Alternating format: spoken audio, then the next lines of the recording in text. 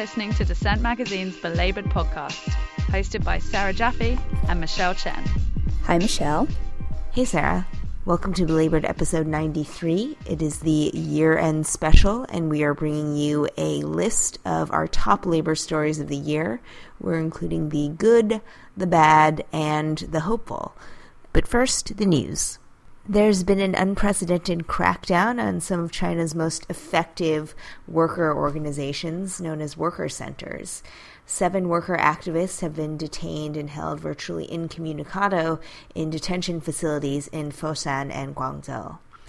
The Guangzhou 7, so-called, have included some of the most prominent labor activists in the country, working for a network of independent NGOs that have made some pretty significant gains for the independent labor movement across China, but especially in southern urban manufacturing hubs like Guangzhou. According to Amnesty International, the activists are reportedly being detained on grounds of endangering national security, though they were, according to earlier reports, held on lesser charges of disrupting social order and the ever-ubiquitous charge of embezzlement, for whatever reason. Attorneys have been restricted from communicating with them, as have family members of the detainees. They have since, however, demanded clarification on the charges, and Amnesty reports that if they are formally charged with national security endangerment, that could lead to a sentence of up to 15 years in prison. So this crackdown seems unusually harsh, given that these NGOs, if anything, are known for helping to resolve labor disputes peacefully before they escalate into, say, a full-blown strike or a violent protest. So they've actually become known for channeling some of the unrest in China's rank and file towards sort of legalistic means, for instance, arbitration or just general collective bargaining between workers and management. One labor activist commented on a Hong Kong political website that the raids might have been well planned from a higher level of government, and it reflected some anxiety about efforts that have been made recently to ease collective bargaining rights for workers, because in the face of a national economic slump, the government is actually worried that if they don't suppress the legitimate aspirations of workers right now, that it will lead to unrest down the line. Of course, that effort to clamp down on this protest may meet with a global backlash. And already you've seen an international solidarity campaign emerge online. There have been petitions from not only Amnesty International, but international labor groups, as well as labor scholars from overseas. And the Hong Kong Confederation of Trade Unions has been at the forefront of keeping an eye on this, campaigning internationally, and letting other unions know that there is a group of worker activists that are being persecuted in China right now, and they're quite separate from the sort of official government-run union that purports to be the actual representative of Chinese workers. In reality, you're seeing these independent groups mushroom because there is a huge vacuum of leadership and effective organizing in the rank and file. So now it remains to be seen what will happen to these detainees, but the broader issue at hand here is that this crackdown could have a chilling effect on other worker centers and on civil society more broadly. We've seen detentions of journalists and similar detentions of activist lawyers. So now it seems that they're turning to workers as kind of the next battlefront. And it's really incumbent upon international labor unions to show China that it is no longer able to get away with suppressing labor activism without drawing broad global condemnation. Yes, I am obsessed with port truck drivers and their ongoing struggles to end their misclassification as independent contractors.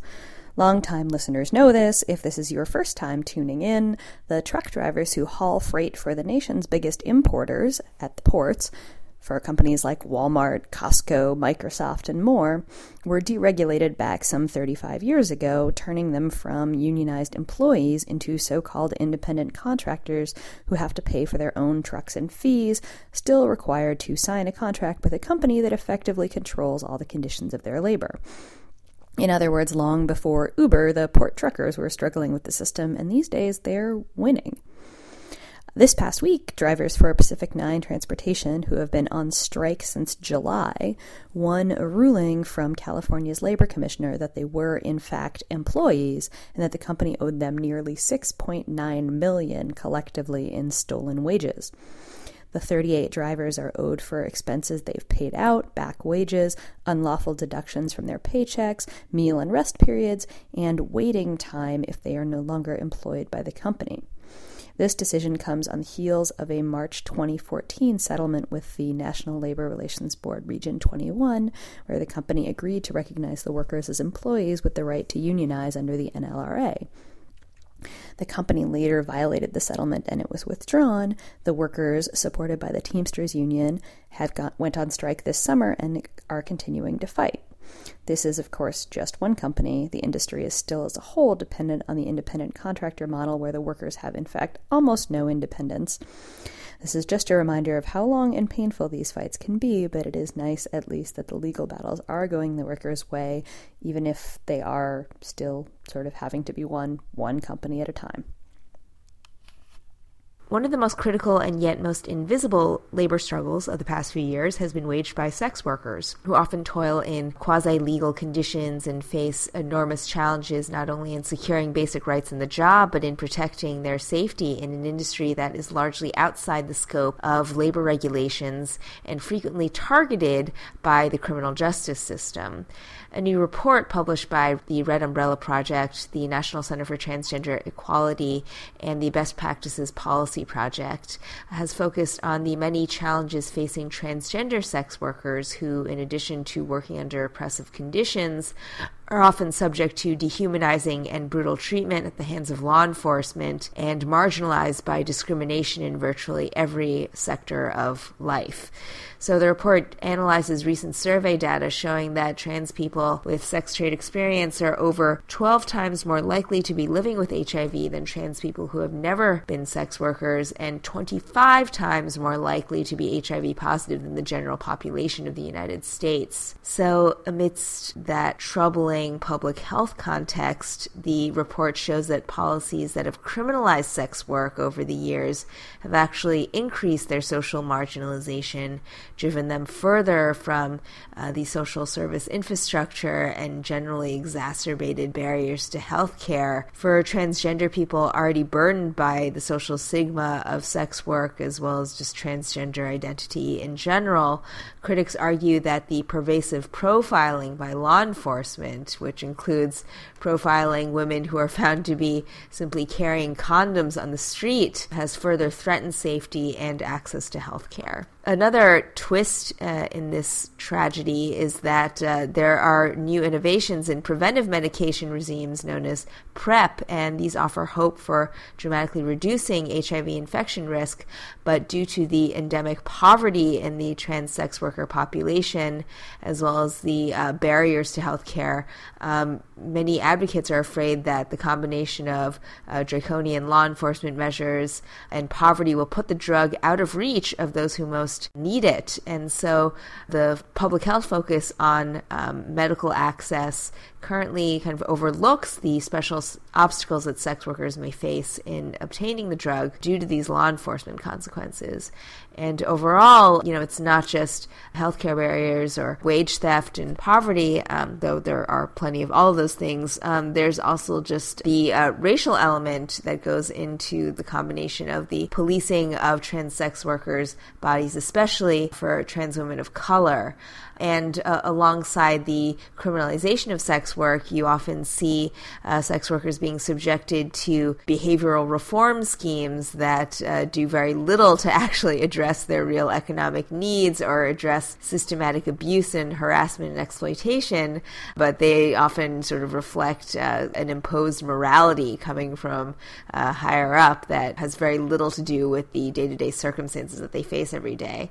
Recent survey data shows that in the workforce generally, nearly 7 in 10 transgender adults who have reported involvement in sex work recall experiencing an adverse job outcome in the traditional workforce, such as being denied a job or a promotion or getting fired because of their gender identity or expression. And that's much higher than the already alarming rate of about 45% for non-sex workers in that survey. So for trans sex workers in particular, addressing both their health needs as well as their basic social equity needs, the report recommends dismantling the outmoded policies criminalizing HIV infection. And this includes reforming the sex offender registration systems and the criminal penalties that have targeted people who engage in sex work while HIV positive. And in addition, they call for an end to the immigration policies that have criminalized migrants generally and left transgender people at a special disadvantage when they end up detained in federal custody. As we've discussed before and belabored, the debate over whether to criminalize sex work often eclipses the voices of sex workers themselves, whose rights as well as individual choices need to be respected as they seek work with dignity. In the last week, the progressive public relations and media company Fitzgibbon Media has collapsed, done in by repeated allegations of sexual harassment and sexual assault against its founder, Trevor Fitzgibbon. After several staffers at the firm shared their stories of harassment and assault, they raised complaints, and instead of addressing those complaints, Fitzgibbon closed the company down. In the wake of this, there's been a bit of a discussion about the working conditions at supposedly progressive workplaces. Fitzgibbon Media represented clients that included NARAL Pro-Choice America, yet its founder was accused of repeatedly harassing his female employees. And as many people who've worked at supposedly progressive companies can attest to, the situation is far from rare. Serial harassers often use their progressive cred as cover for their actions. They're feminist. How could what they're doing be sexual harassment? It's not that sexual harassment is rampant within progressive workplaces so much as it's rampant everywhere. As Bryce Covert wrote at The Nation, a third of women reported in a recent study that they had been sexually harassed at work. It is common in restaurants as well as PR firms and in call centers, as I discussed recently. And most women simply deal with it rather than come forward. An individual lawsuit is expensive and you risk being painted as a troublemaker. You could lose your job and worry that no one else will want to hire you for fear of getting sued themselves. In a tight-knit community like the progressive political scene, accusing someone who is popular and powerful might result in the accuser getting ostracized. What's heartening about the Fitzgibbon situation is that the employees took collective action once they realized they were not alone, and sexual harassment, particularly from practiced serial abusers, often happens in private, so the employee in question can't get anyone to back her up, and it is her word against the harassers. And she, of course, doesn't know that it's happening to many other people, perhaps. So rather than one by one file suit, the workers at Fitzgibbon took action together and are now talking about relaunching their own company without their former boss and presumably with some of their former progressive clients. What's less heartening about this whole thing is how many victims are still out there afraid to talk about what's happened to them for fear of making the wrong enemy. So as the year ends, we are going to take some time here to talk about our best stories of the year, the worst stories of the year, and the things that we're hopeful for 2016. So to start off with, I really wanted to return to the potential end of two-tier wage structures at the big automakers, because it's a story that has some of everything we love around here. It is about deeply engaged union workers challenging a major corporation and changing one of the labor movement's most controversial concessions in recent years. Because of a lot of reasons, I think we don't talk that often about the old big industrial unions on this show, but the story of the workers within the United Auto Workers at Detroit's Chrysler plants who united to demand an end to two-tier wage structure. Yeah, there were a few things that made me happier about the labor movement than that this year. The auto worker was kind of the epitome of the old American industrial worker, the middle-class union manufacturing laborer who could buy a house and a car and send their kid to a good school. And the slipping of the auto worker from that position has been kind of the story of deindustrialization and the hollowing out of the middle class and this inequality we talk about all the time. So the two-tier system was agreed to in the middle of economic crisis at a time when the auto companies were getting bailed out and workers faced a choice between making big concessions or going under. And it created one layer of workers who would start and eventually top out at a lower wage structure than the people who'd been with the company for years doing the same job. So as labor relations expert Gary Chason explained on Belabored episode 88, it puts all of the burden of a wage cut on the backs of the workers who aren't working there yet.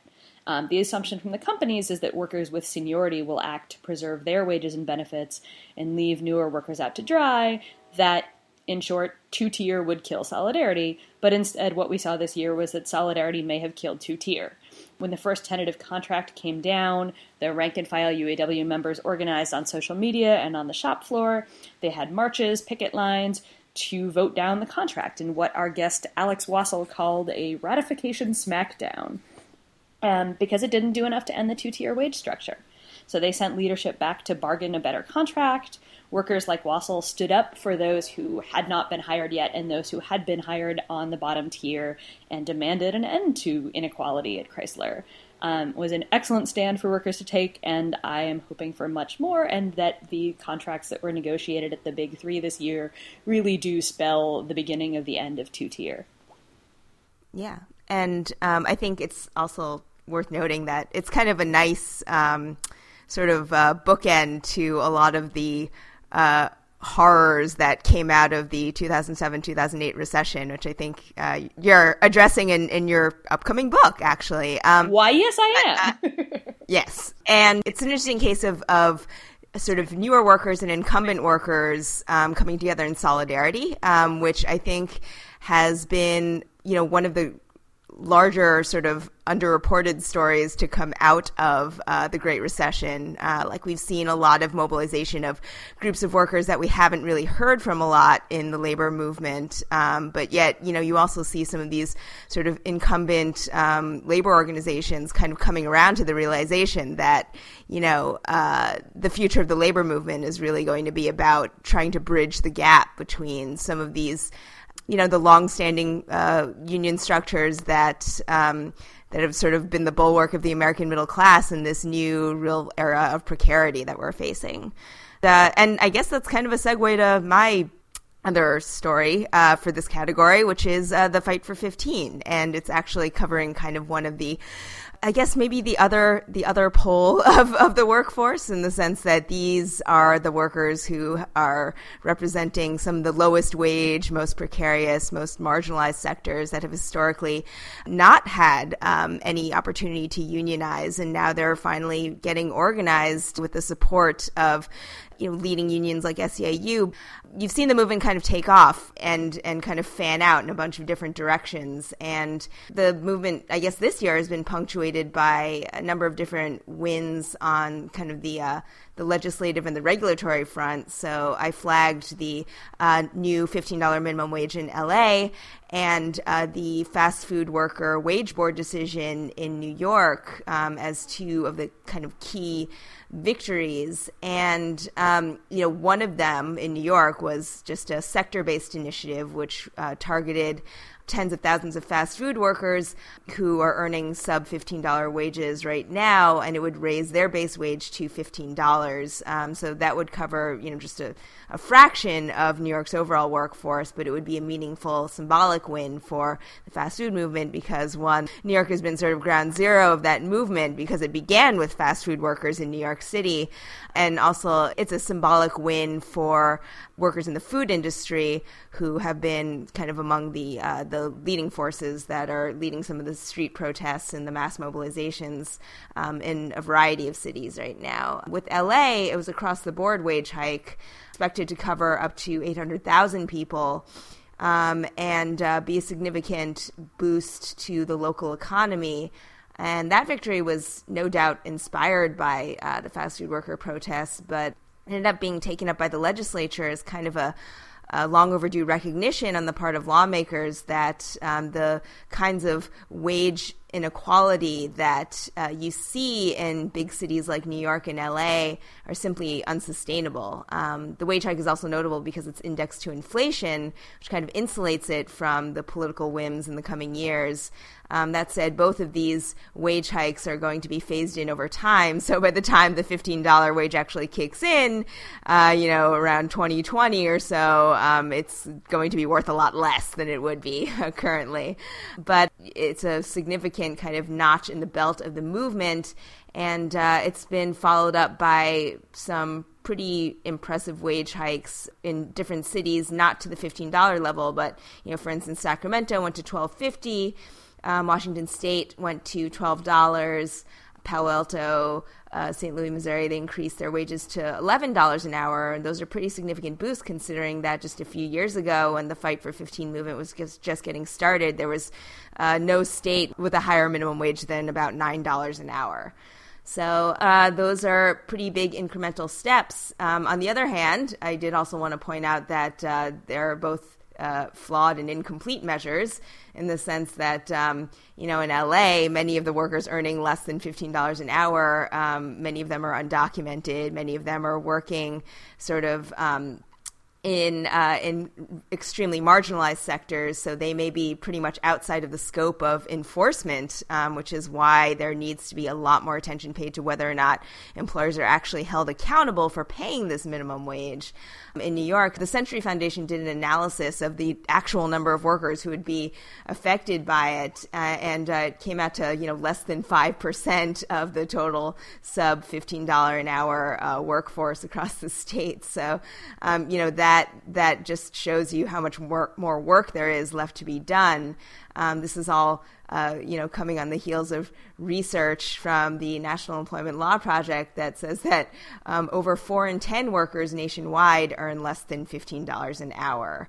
And, going forward, the other half of the $15 Fight for 15 movement, the other half of their demand is for a union. And we've seen much less action on that front. So while there have been some victories at the level of the National Labor Relations Board and in litigation, the fact is that with the franchise scheme in place, a lot of fast food workers are nowhere near forming a union or any kind of viable collective bargaining scheme across the sector. And as the Fight for 15 prevails, that really needs to be where hopefully next year's attention will turn, which is not just getting higher wages, but really building worker power. Yeah, and because I'm here in New York and because longtime listeners know how I feel about Governor Andrew Cuomo, it's worth noting that, Andrew Cuomo deciding to convene a wage board and pushing for $15 an hour for fast food workers and for all workers, and also his recent move to raise public sector workers' wages. All of these are things that he, staunchly refused to do about a year ago. So, you can not just say that you have to elect progressives, but actually, a successful movement can push people who are not on your side to do the right thing. So, and from there, now we go to the bad, which is, I'm going to try to not depress you all too much, because the story that I think, for a lot of people who watch labor, are in the labor movement, or members of unions, particularly public sector unions, the scary thing right now is the Supreme Court agreeing to hear the Friedrichs versus California Teachers Association case. If the Friedrichs case goes badly for labor, for the CTA, it could finish the job that the Harris v. Quinn case, which we talked about repeatedly on this podcast back in 2014, did not do. It could make the entire public sector into a so-called right-to-work workplace, eliminating the agency fees that workers who do not want to join the union pay in order to cover the costs of the bargaining that the union is legally required to do on their behalf.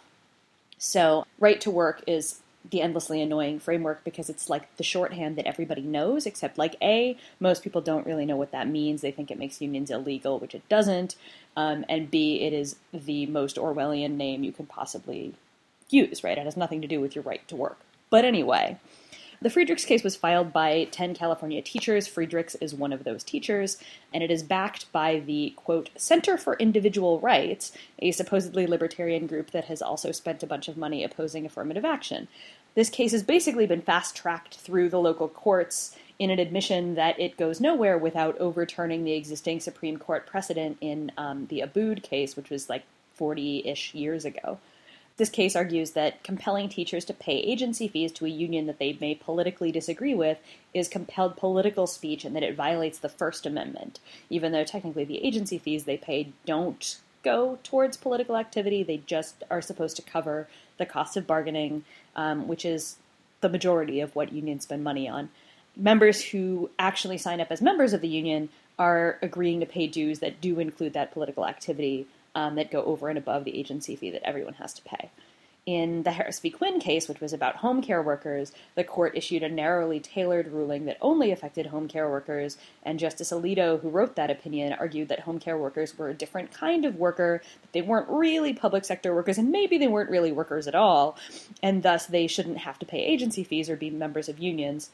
So in Harris v. Quinn, the court could technically have overturned the Abood case, which is what the Friedrichs case is attempting to do, and it did not do it.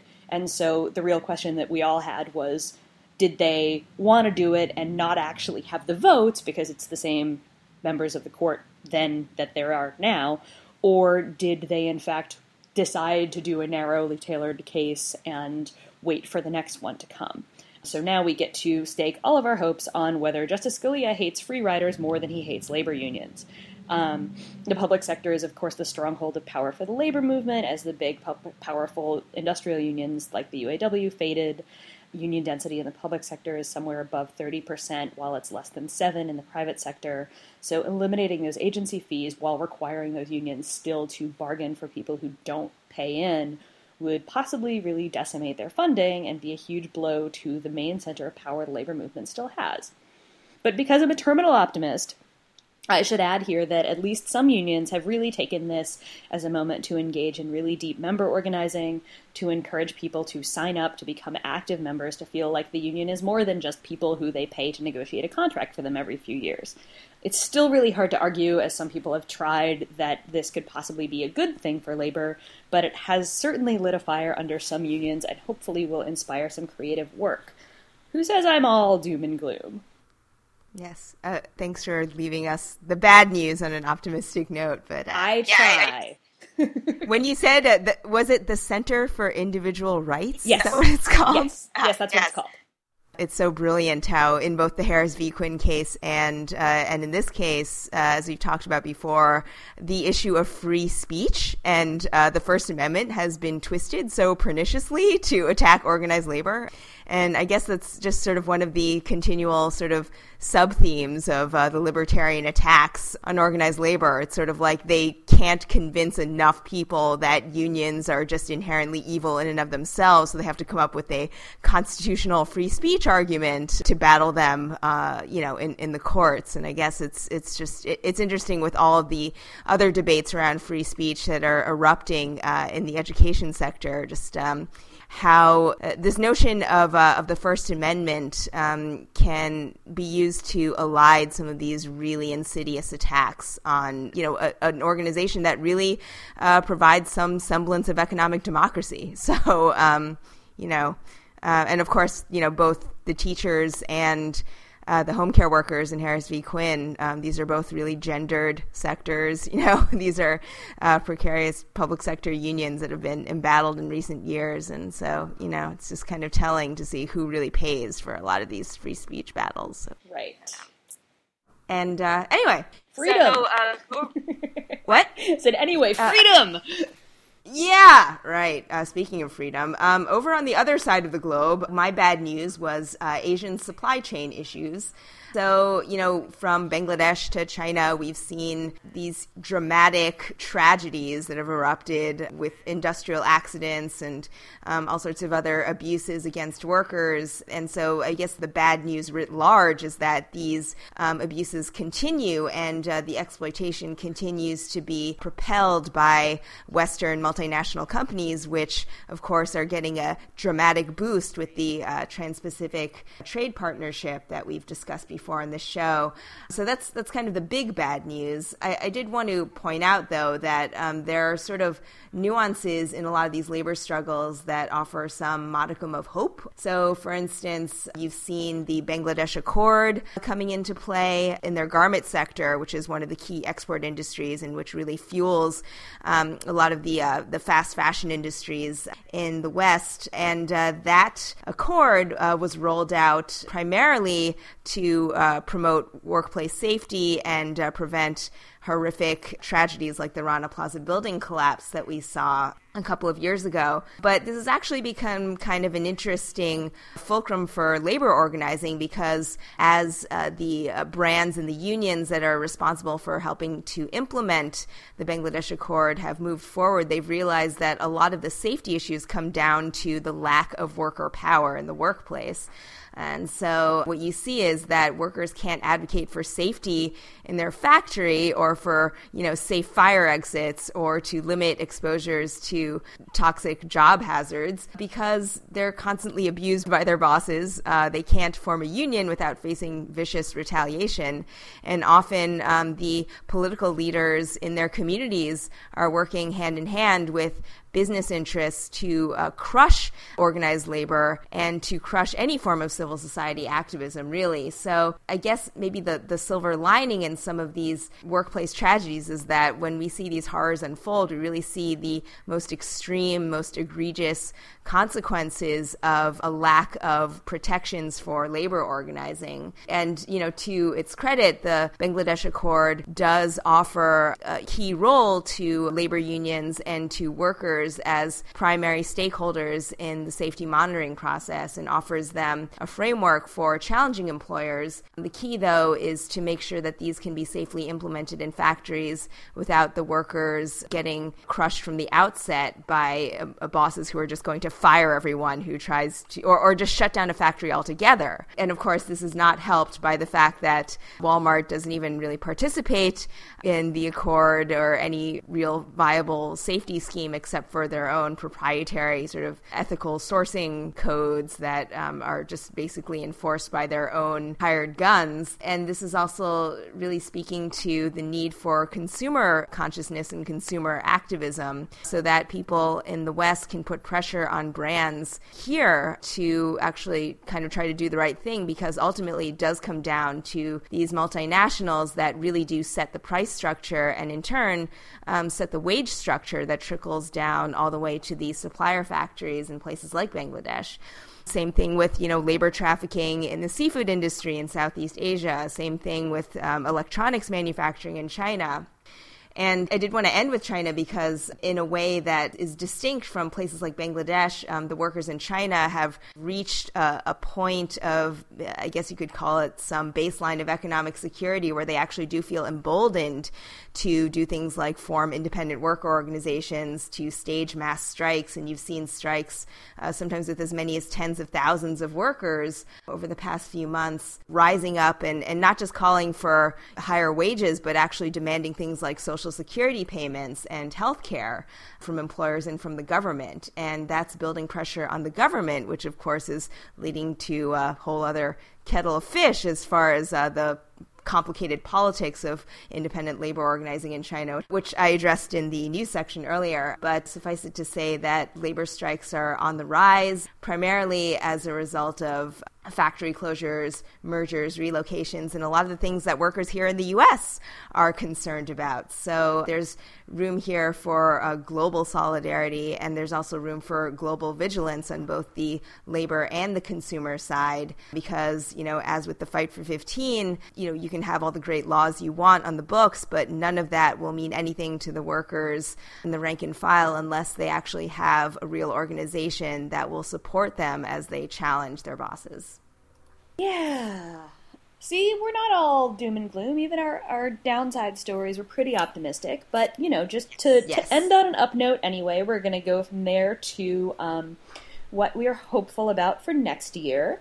So as I wrote this week, the Chicago Teachers Union just voted to authorize by 88% of the membership to authorize what would be its second strike since the caucus of rank-and-file educators took over union leadership and built just the kind of union I was talking about with the Friedrichs case, a deeply engaged, fighting social justice union that is capable of winning big battles against, well, very special opponents. What could have been one of the worst moments of last year was that Mayor Rahm Emanuel was reelected in Chicago after being forced to a runoff by CTU-backed candidate Chuy Garcia. Now it has been discovered that during that very election, Emanuel and other higher-ups in his administration seem to have been engaged in a really big cover-up of the shooting by Chicago police of Laquan McDonald, who was a 17-year-old black man. Emanuel's approval rating is now currently hovering somewhere around 18%. He's facing calls for his resignation. His police commissioner has already fallen on his sword. I think today people delivered Rahm a bunch of, 250,000 petition signatures calling for him to resign.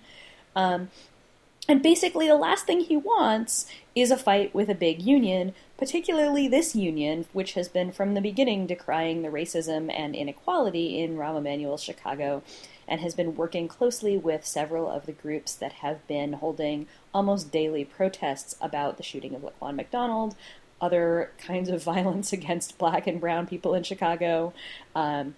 And on our very first episode of Belabored, Karen Lewis, the president of the CTU, talked about the way that Rahm Emanuel and his cronies in the education reform, quote-unquote, movement try to position themselves as the ones who truly, really, they're the ones who care about black and brown children. It is kind of hard for Rahm to pretend that that's the case when he's also involved in covering up the death of a black Chicago public school student. As Sarah Chambers, who is a Chicago teacher and member of CTU, told me, Laquan was a student on the south side of Chicago, and it is the job of the teachers to stand up for him and for all of their students. Since the last CTU strike, teachers' unions have been on fire, with reform caucuses taking over in several cities, strikes popping up all over the place, several good contracts challenging testing being won by threatening a strike. Another thing that I could have used as a best story of this year was the Seattle teachers' strike, which won racial justice caucuses in about half of Seattle's public schools. We talked about that in a couple of episodes this year. And federal law has even just been changed regarding testing and teacher evaluations.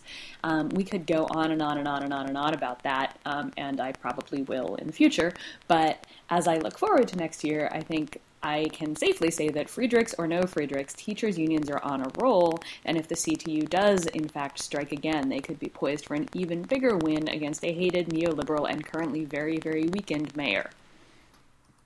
Right. No wonder they're targeting them at the Supreme Court. Teachers' unions Yes. are kicking ass around the country. So my hopeful story goes back to the Fight for 15 for another emerging battleground in childcare and early childhood education workers.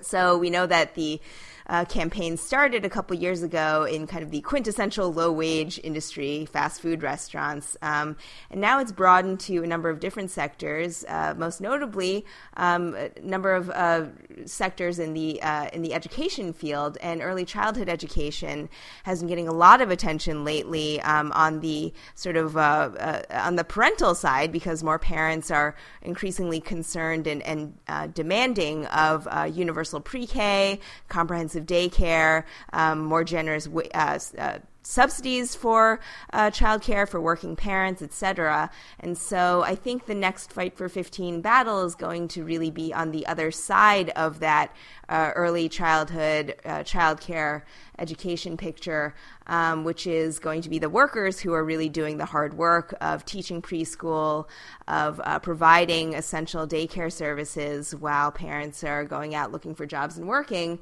And the sad thing is that as much attention has been put on providing high-quality childcare and high-quality preschool, the typical hourly wages of most early childhood workers in the country is about $10 or $11.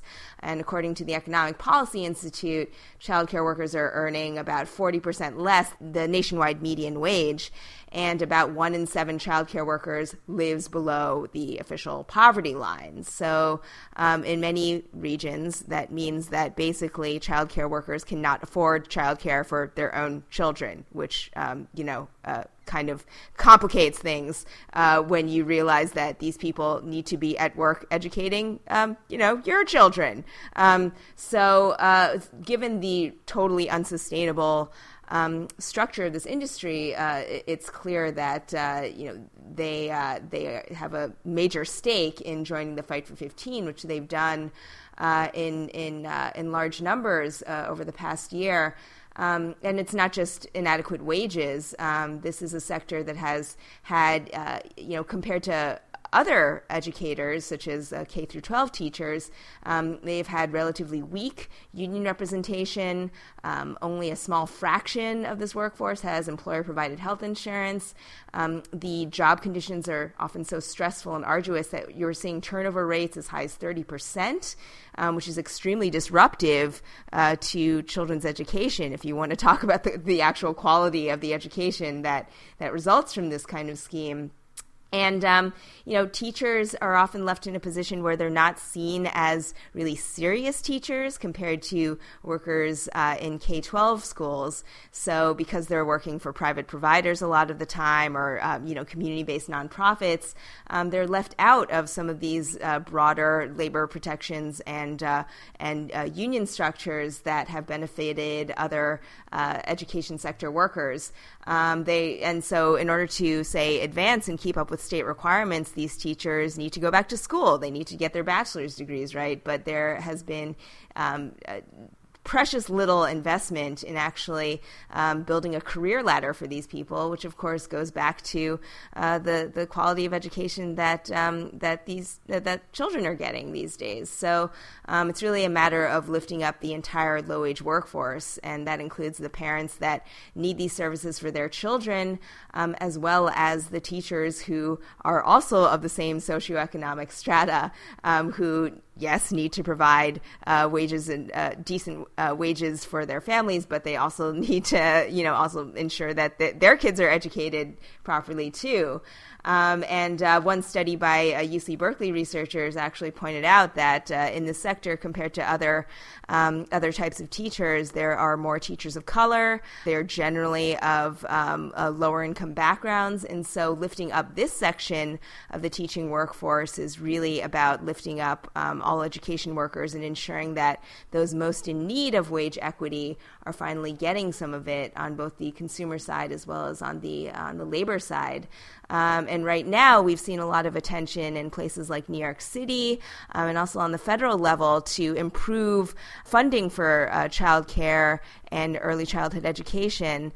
We've seen less action in terms of providing decent wages for these workers, and unless they're included going forward in some of these reforms, then children are ultimately going to suffer and families are going to suffer because of it. So my hope is that we're seeing a lot more mobilization coming from child care workers themselves, and they are going to be making a very powerful case going forward as to why they, as members of the community and as low-wage workers, deserve a lot more. You're listening to Belabored, a Dissent Magazine podcast. Links to articles mentioned in this episode may be found at dissentmagazine.org.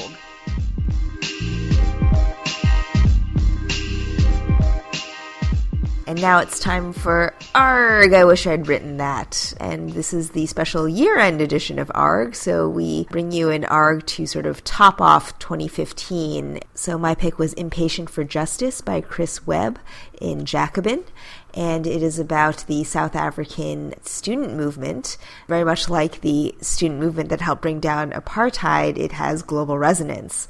I thought it was particularly interesting to look at this piece in light of all that's gone on campuses and in the streets this past year with Black Lives Matter, addressing issues of economic injustice as well as racial injustice in tandem. The South African student movement is pretty remarkable not only for its bold challenge to South Africa's post-apartheid political establishment, but also in the way it really reflects these global struggles that have been led by youth that speak to not only basic issues impacting their lives directly, but also to a vision for social transformation that really cuts across all sectors of society. The campus organizing in South Africa in recent months parallels in many ways the Black Lives Matter student movements on campus, and Chris Webb outlines the movement known as Fees Must Fall as a highlight showing how it has bridged movements for low-wage students as well as movements for workers on their campuses who are also dealing with extreme precarity and poverty. So the Fees Must Fall movement, he writes, has been about more than student demands for lower tuition. At the Universities of Cape Town, Stellenbosch, Witwatersrand, Johannesburg, and the Western Cape, students organized around the working conditions and wages of outsourced campus workers, which is a growing problem born of universities' desire to cut costs. Sound familiar? He goes on to write, outsourced campus workers struggle to survive on poverty wages. So you can see from this that there's a very similar program going on in terms of outsourcing and driving down labor standards on U.S. campuses. So both in South Africa and the U.S., movements to organize faculty, graduate workers, campus workers, and students have encouraged kind of broad-based economic justice campaign, all levels of the university system. And to understand the plight of South Africa's youth is to really try to understand the tragic betrayal of the hopes that accompanied the fall of apartheid. On a global level, you could draw analogies with the growing unrest at campuses across the U.S., where the politics of race have turned into increasingly tense battles over affirmative action and countering both de jure and de facto racial discrimination and segregation, and an underlying effort to make higher education less insular and more accessible and more attuned to the social struggles around race and class that affect the communities that surround these universities, from which many students of color come, but have historically been shut out of the so-called ivory tower. The Fees Must Fall movement originated with a campaign at the University of Cape Town to dismantle a monument to the famous figurehead of apartheid, Cecil Rhodes. And like the campaigns to take down the Confederate flag from public monuments in the U.S., the protest against the symbol of Rhodes in South Africa resonated with deeper tensions surrounding a history of racial subjugation and an ongoing tension around what many black students see as a systemic failure to grapple with the consequences of a history of institutionalized racism. Webb writes, quote, "The connection between the two movements goes beyond mere frustration and disruptive protest tactics. They both speak to the lived realities of race and class in post-apartheid South Africa. Race still structures exclusion from educational institutions and erects barriers to housing, jobs, and services. To harken back to earlier debates around race and class in South Africa, race is often the modality through which class is lived." And Webb concludes, quote, "It is essential that youthful anger be taken seriously rather than dismissed or treated in a functionalist manner. What's lacking in South Africa is not critical consciousness or anger. That exists in abundance. What is needed is a political direction for this anger that connects the struggle against tuition fees to everyday struggles for survival occurring in the country's most impoverished communities." I think the same lesson could be imported to the U.S., where you see uprisings for Black Lives Matter across the country against a backdrop of movements against student debt and high tuition fees, as well as efforts to organize faculty and graduate workers at Columbia, University of Chicago, and a number of other universities, private universities around the country. For students and scholars of higher education, they're both political and economic actors, and they're often also on the front lines of these struggles around economic and racial disenfranchisement. And now a lot of these activists are finding their stride in their push for a more just campus, because by achieving equity in the places where they learn and teach, they're also striving towards a more just society around the world. It is the end of the year, and we have been discussing the ups and downs for the labor movement. One of the bright spots this year, despite the devastating stories that come with it, has been the continued growth and power of the movement for Black lives, challenging our racist criminal justice system, police brutality, and linking those issues to the broader fight for an end to inequality and racism everywhere.